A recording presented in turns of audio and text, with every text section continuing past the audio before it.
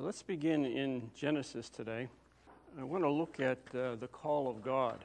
Now, God calls to man, and he has a purpose in his call to man. And we see this when Paul talked to Timothy. He wrote the letter to Timothy, and he says, this is the will of God, or you could say that this is the call of God, your sanctification.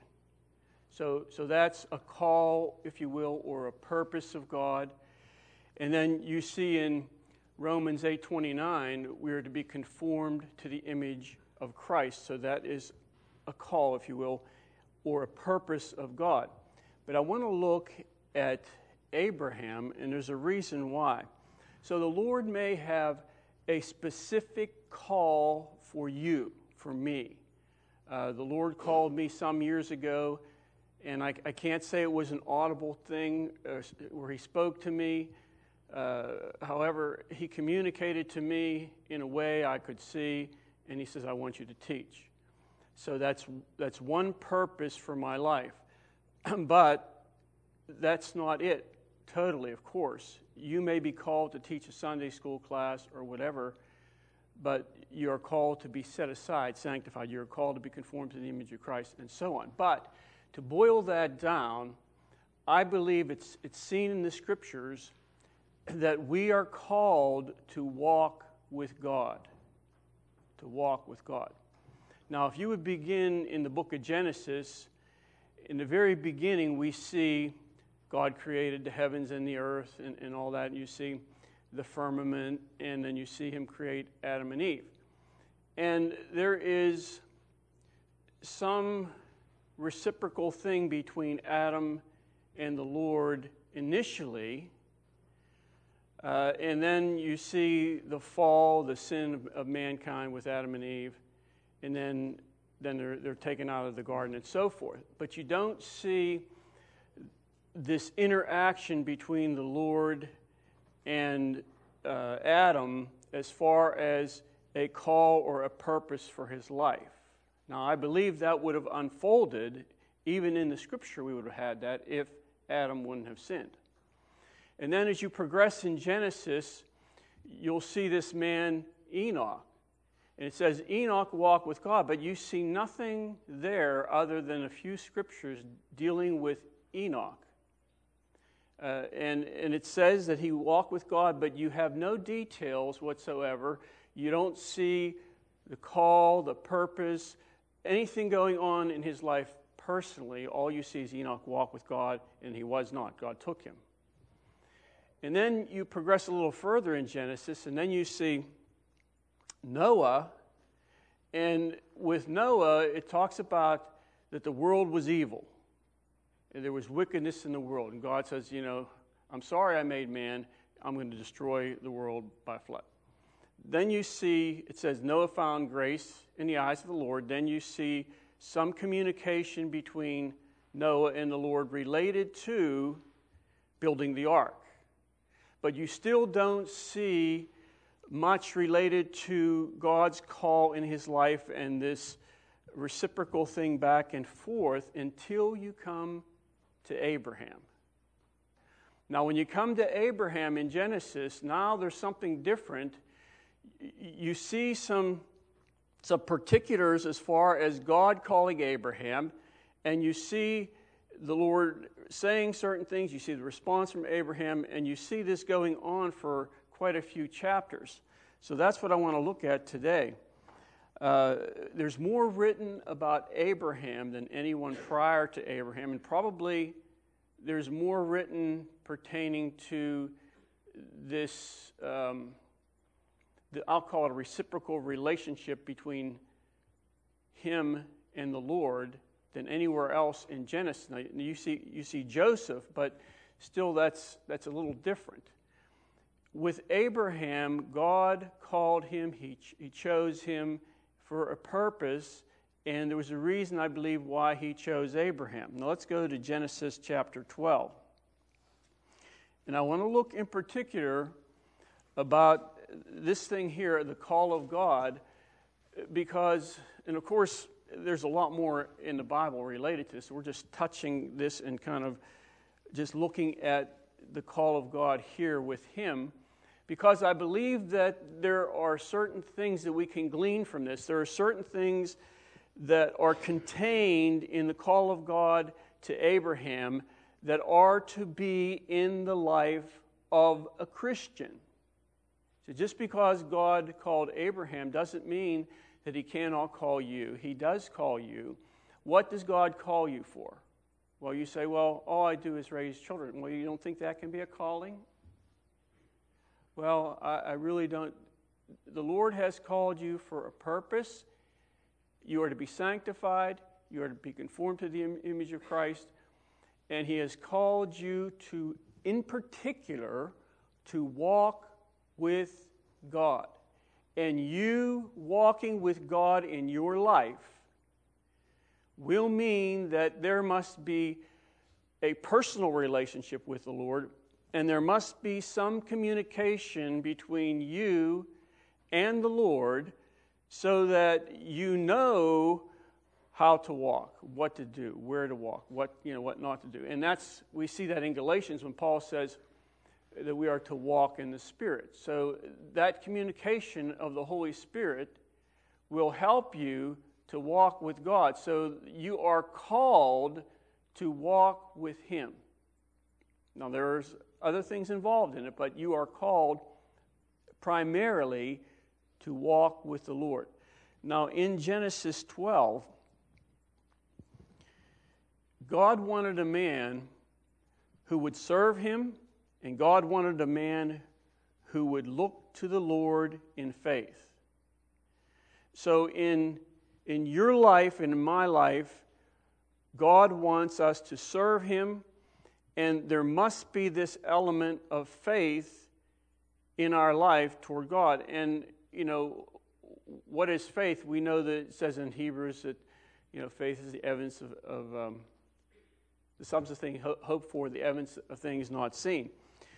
But to make it more understandable, for me anyway, faith to me is this inner conviction that the Lord places there, that now, because we were birthed from above to begin with, now this faith can look toward the Lord and can believe him in things that are impossible in our mind, and things that we never thought would ever come into our life.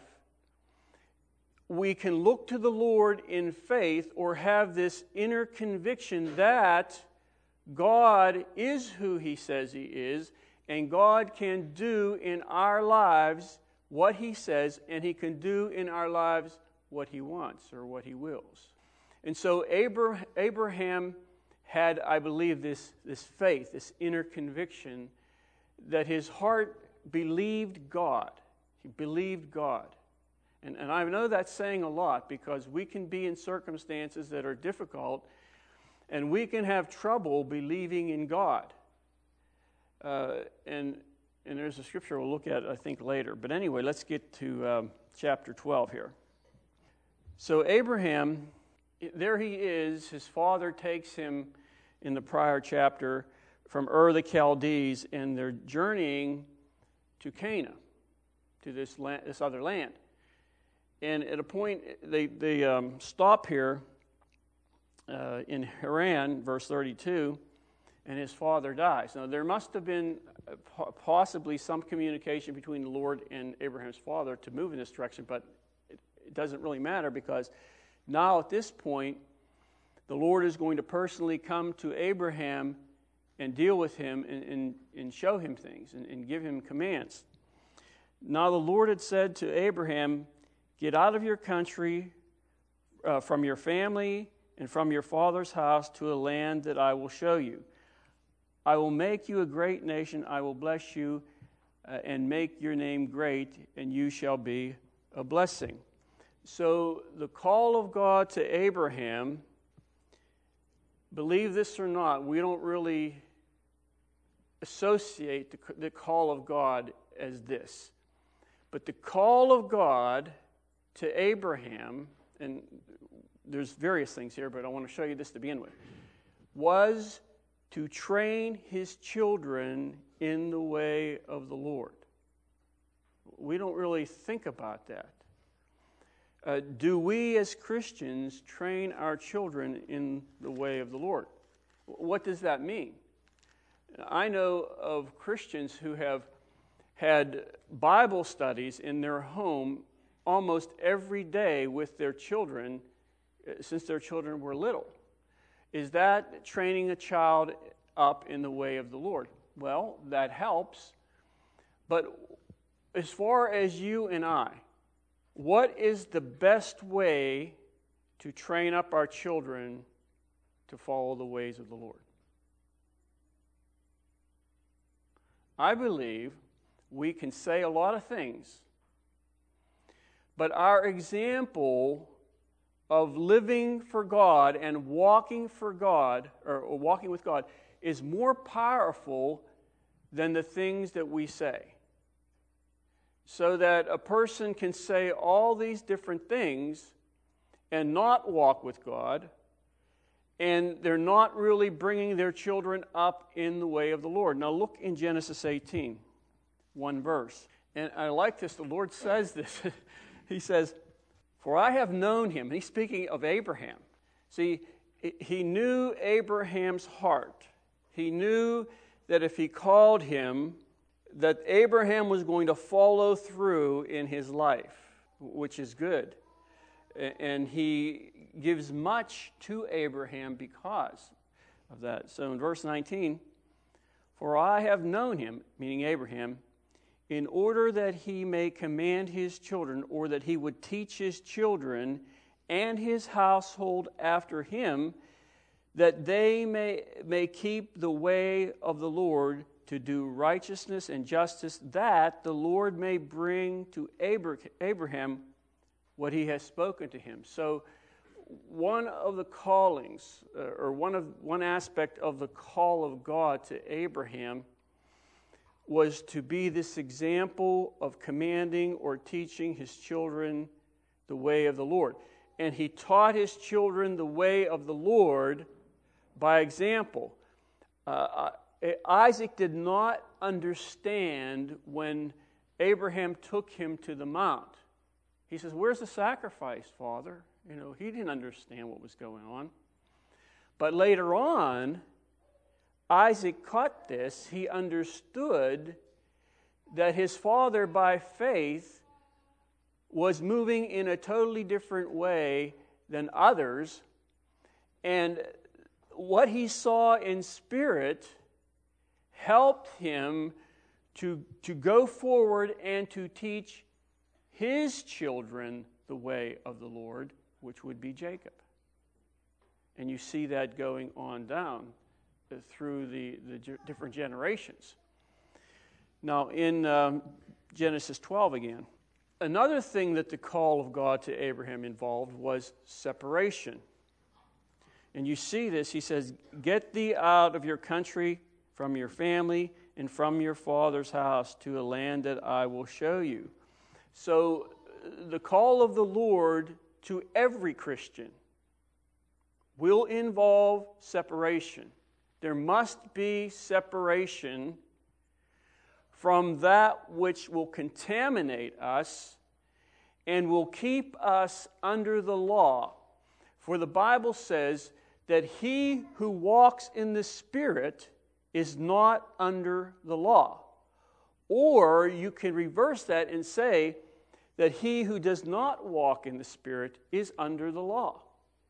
And Abraham here operated according to faith long before the law was given. But that does not mean that Abraham couldn't operate according to some law. I'll do this and I'll do that and I'll keep this rule and I'll keep that rule. He didn't operate that way. He heard God. God communicated to him. And then he went ahead and walked in what he heard and saw. And one of the things immediately here you see with Abraham is this separation thing. Now turn to Luke chapter 14. Luke 14, verse 25. Do you know that the cross of Jesus Christ separates. Now, it's not meant to, but it does. So there are people in the world who haven't responded to Christ. They haven't responded to his sacrifice and his gift of his life for their sins. And then you can take that one step further. There are Christians, believers, who do not respond to the cross. Paul says that. He said they are the enemies of the cross. So not necessarily the enemies of the blessing. They're not the enemies of if I sow $10, I'll reap 100, like is preached sometimes. Elsewhere, of course. They aren't the enemies of those things, but as far as their own personal life, they become an enemy of the cross. In other words, they don't want to pick up their cross and follow Jesus. Picking up your cross means that you must die. You must die. The cross is an instrument of death. And you must die to certain things in your life. And that's just the way it is. If you want to be his disciple, he says, you must take up your cross. And not everybody who calls themselves Christians want to do that. Verse 25. Now great multitudes went with him, and he turned and said to them, if anyone comes to me and does not hate father, mother, wife, and children. And what the word hate there, if you look it up in Strong's, it means love them less than Jesus, or love them less, than God. So if they do not love them less, anyone comes to me and does not love his father, mother less, his wife and children, brothers, sisters, yes, and even his own life also, he cannot be my disciple. Now, he can be a believer, as it says in John, but he cannot be my disciple, Jesus said. And whoever does not bear his cross and come after me cannot be my disciple. For which of you intending to build a tower? And he goes on about that. He gives a few examples in verse 33. He says, so likewise, whoever of you does not forsake all that he has cannot be my disciple. So there must be a separation from this world. There must be a separation from our life. If you understand this, I'm sure you do.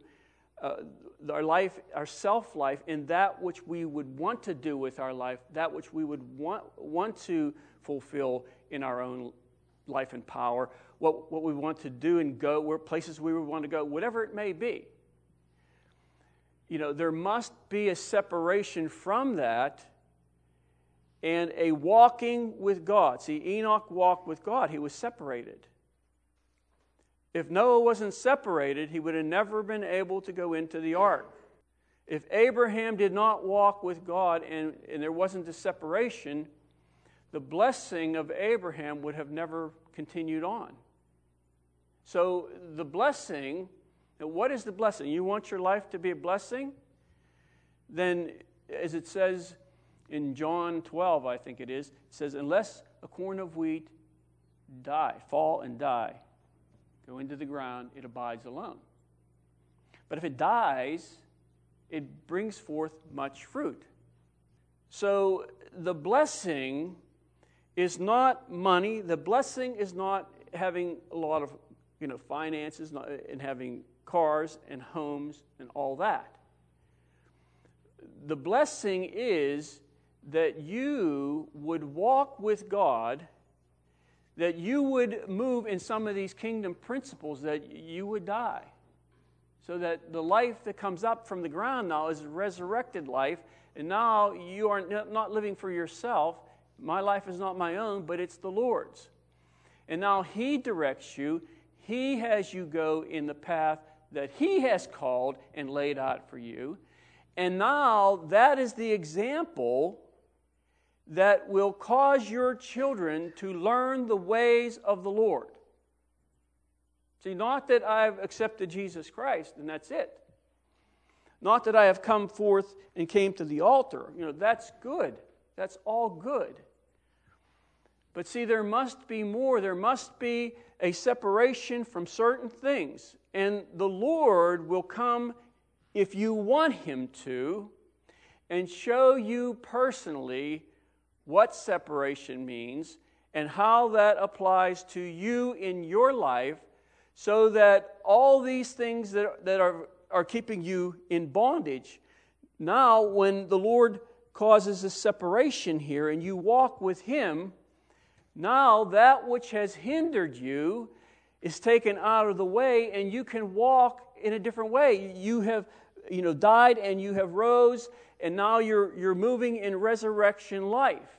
See, that's something different than just being a Christian, going to church, reading your Bible. That's all good, but that's not it. See, there are certain principles in the Bible, certain things Jesus taught, and certain things we can see in the Old Testament that will point us in a direction so that our life becomes a blessing.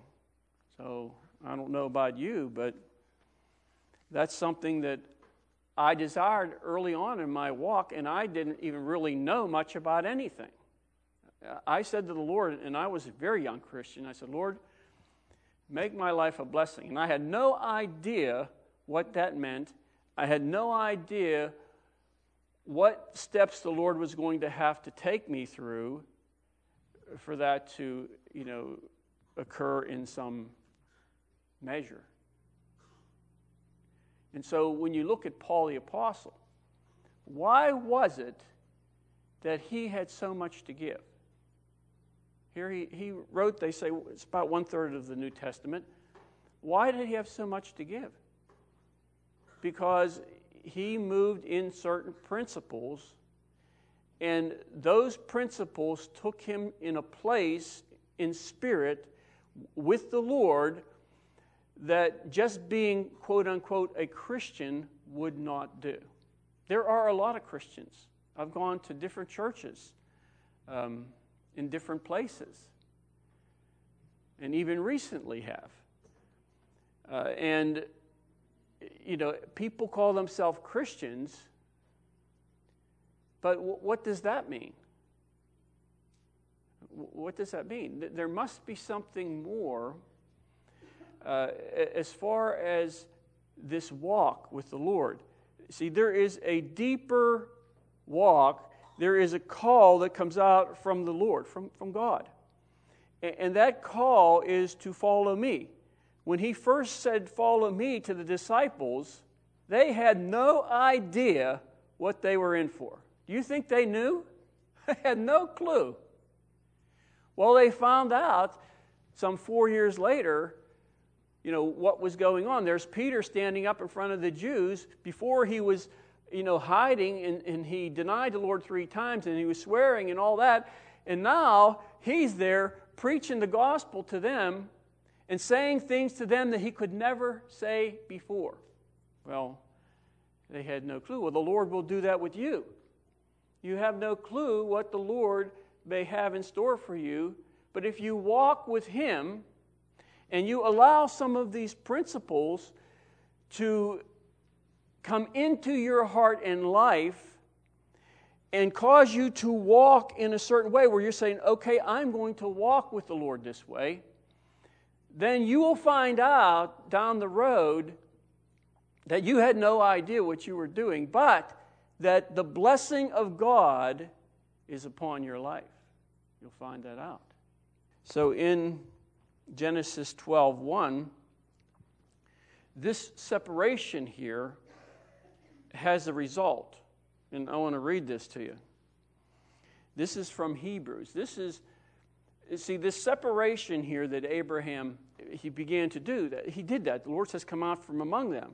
Be separate, like it says in Corinthians. Get out from among this land, get out from among your family, and go to a land that I'm going to tell you. And so Abraham does this. Of course, he's obedient, and he does this in faith. Or, as I said earlier, he had this inner conviction somehow that he knew the Lord was who He said He was, and he wanted to follow Him. He wanted to walk with Him. So walking with Him will mean that you will experience certain things from the Lord as far as direction or command, whatever it may be, and you might not even necessarily like it. When Ruth left Moab, she left her family and her friends and her neighbors. But she left not knowing really where she was going. She went with Naomi to Bethlehem, and she had no idea what was going to happen. But she believed the God of Naomi, and because she did, she had faith in him to unfold whatever it may be that he had for her life, be it good or not. And so here it says, this is from Hebrews 11, it's called the faith chapter. It says, these all died in faith, not having received the promises, but having seen them afar off. They saw, by faith, they saw them. They were assured of them, embraced them, and listen to this, and they confessed that they were strangers and pilgrims on the earth. What does that mean? That means they were separated. And it says they confessed that they were strangers and pilgrims on the earth. And that does not necessarily mean it was an audible confession. It may have been. But see, you confess that you are a stranger and a pilgrim by walking with God and walking in a way that is different than the world. That's how you confess. You confess with your life, not just your mouth. See, so all these died in faith, but they confessed with their lives and probably with their mouth that they were pilgrims and strangers. Have you ever been anywhere in maybe around here, wherever, and you're amongst people and you feel like you're sticking out like a sore thumb? Now, recently that happened to me, and like a fish out of water. I'm saying I could not relate to what the people in the world around there that I saw were relating to. It was like totally foreign. I didn't want any part of it. It's like,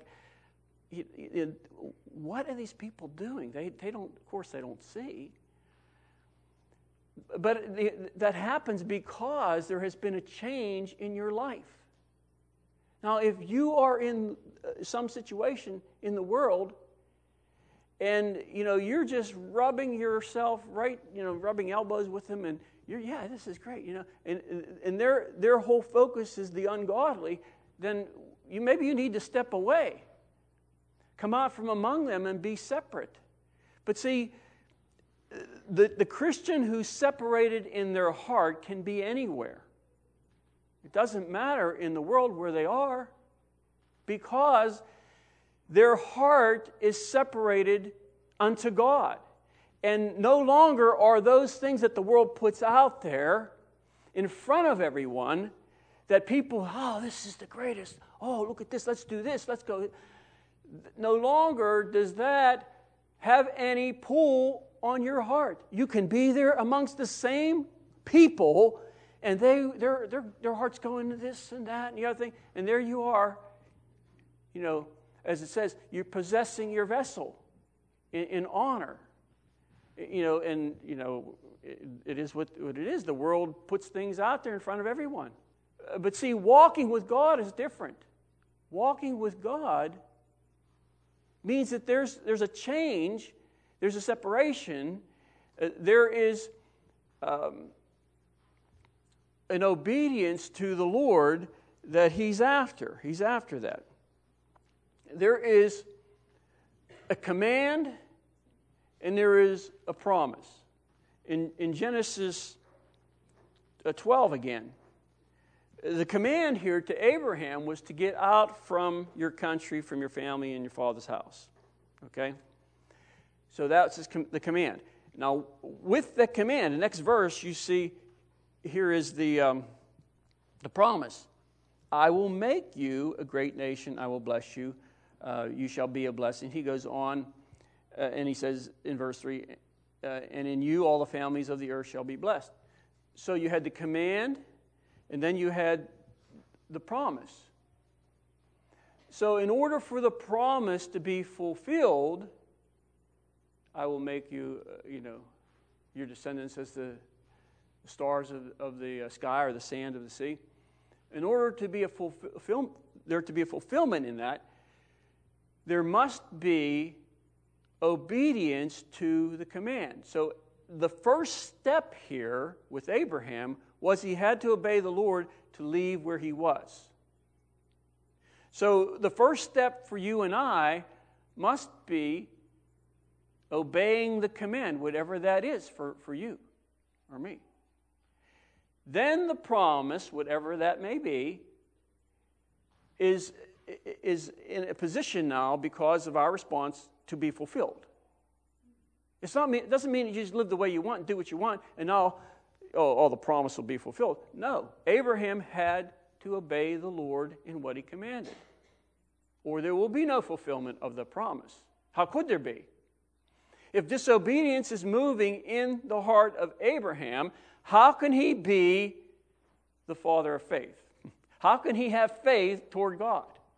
See, because disobedience or unbelief, what does that do to your faith? It destroys it. You don't have it. And so there must be a moving out. There must be a walking with the Lord. See, Abraham can't walk with the Lord if he doesn't obey. He can't.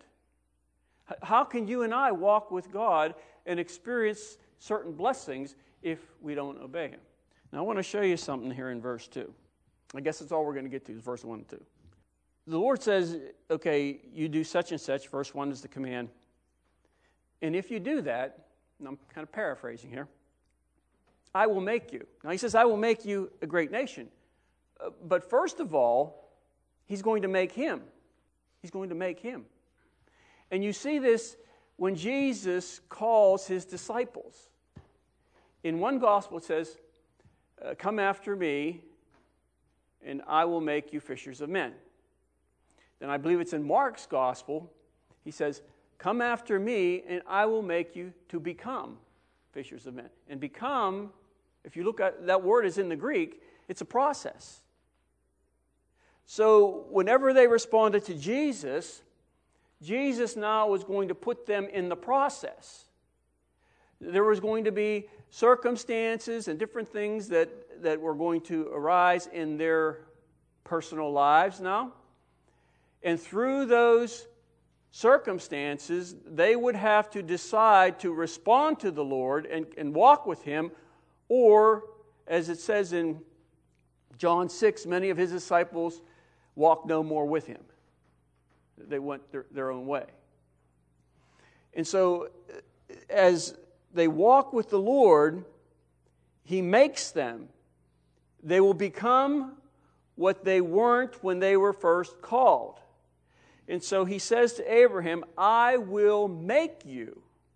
That's all part of the call to Abraham. That's all part of the call of God to you and I.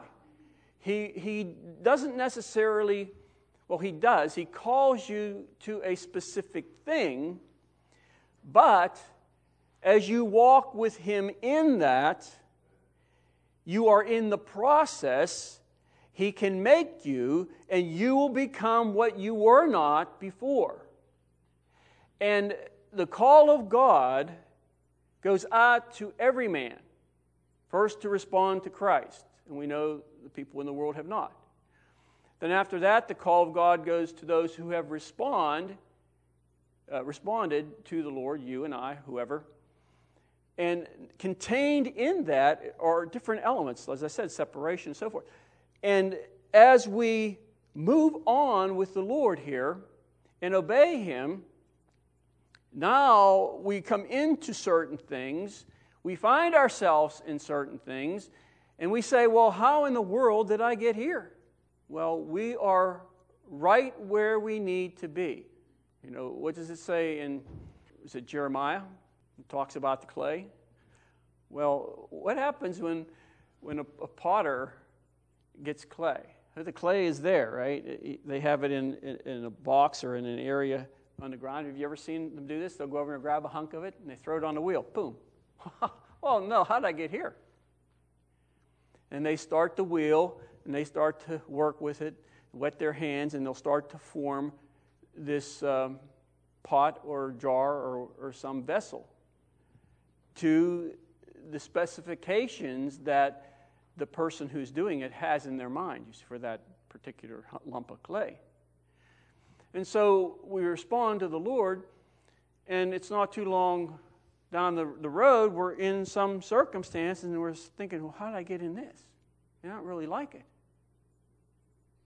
And you may feel the hand of the potter squeezing a little bit, see? But that squeezing is all, it's necessary to form, as it's spinning, to form. You ever see them? They get their hands like this, and they go like this, and they'll form that vessel the way that they want. So here you are. And God wants to do in you similar to what He did with Abraham. I will make you. I will make you. You will become something much different than you were in the beginning. I will shape you. I will shape your life. And you will hopefully respond. And as you respond, you will walk with me. See, to walk with Him means we must respond to the Lord in whatever way that may be for you. And so as there is a response from us, and as we walk with Him in this process, well, now the call of God is producing what the call of God was sent forth to do. Who will go for us? Isaiah. Well, that's the call. Here I am, send me, Lord. And the Lord saw that.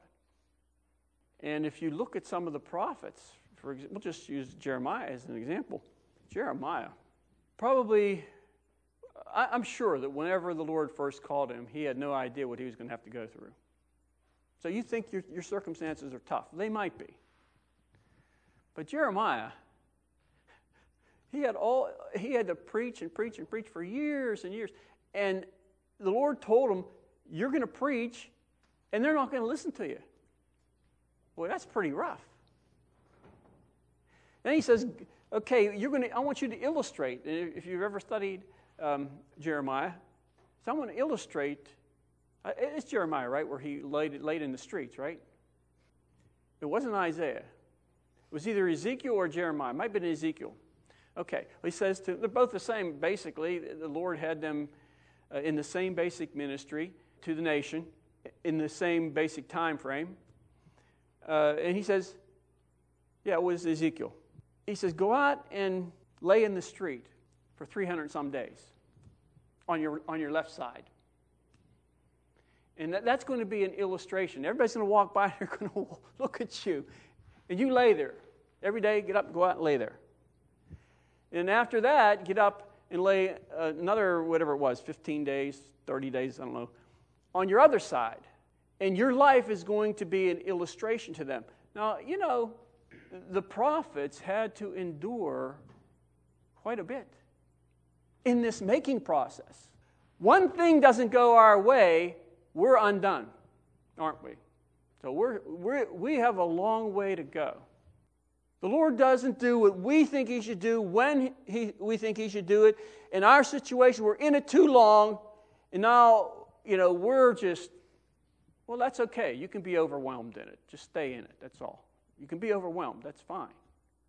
Just stay in it, because you're in the making process. And so here you have Abraham. I will make you, I will make you, I will make you. And then he goes on, and we'll close with this.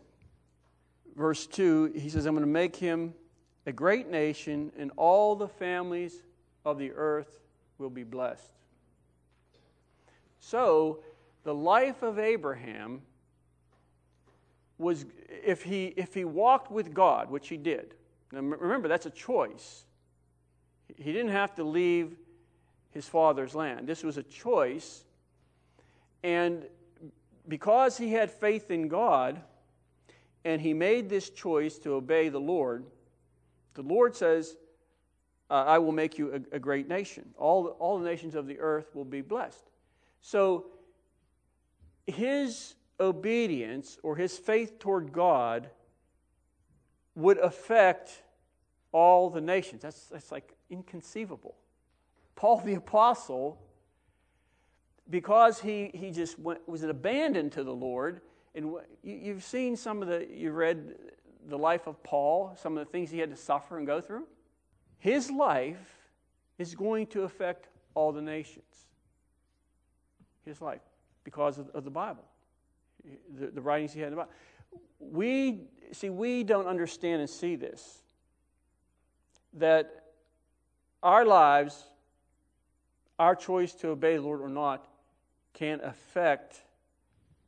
have a positive or a negative effect not only upon those in our immediate family, but those we come in contact with. Our lives, and I personally believe that even when we die, that which we have sown with our life in other people, however that may be, that thread continues to move. Just like a garment, like you have threads in a garment, and Linda has some material, and you can just see the threads going this way and this way and this way and this way. Well, the thread of your life, if you walk with God, continues on through others when you're gone, when you're off the scene. That is why it is so important, one of the reasons it's so important to walk with God, because I remember, and I'll close with this in a couple minutes. I remember years ago, I wrote this poem this is right before I got saved. And just give you the gist of this, that the poem was that your life would affect other people, could affect them in such a negative way that it would have been better if you were never born. And the Lord showed me that before I was saved. And of course, once I became a Christian, it was like, wow, it was really like, and that's true. We can have such a negative effect, and you see this with people. Maybe someone's an alcoholic in the family, and they have this negative ripple effect throughout their families, immediate and even extended. And the effect is so negative, it would have been better if the person was never born, as far as other people are concerned. But if you have a positive effect, because our lives will touch other people in one way or another, and the thread of your life can be a very, very, very, very good thing that continues on long after you're dead. And you don't have to write a book for that to continue on. You don't have to. That has nothing to do with it. It's the thread of your life, just like Jesus' life affects us now. Peter's life, Paul's, and those who were before us. That thread of their life still affects people today. So it's just not Abraham, and it's just not Paul. We can have that effect, maybe not on the same grand scale as them, but our lives can have an effect.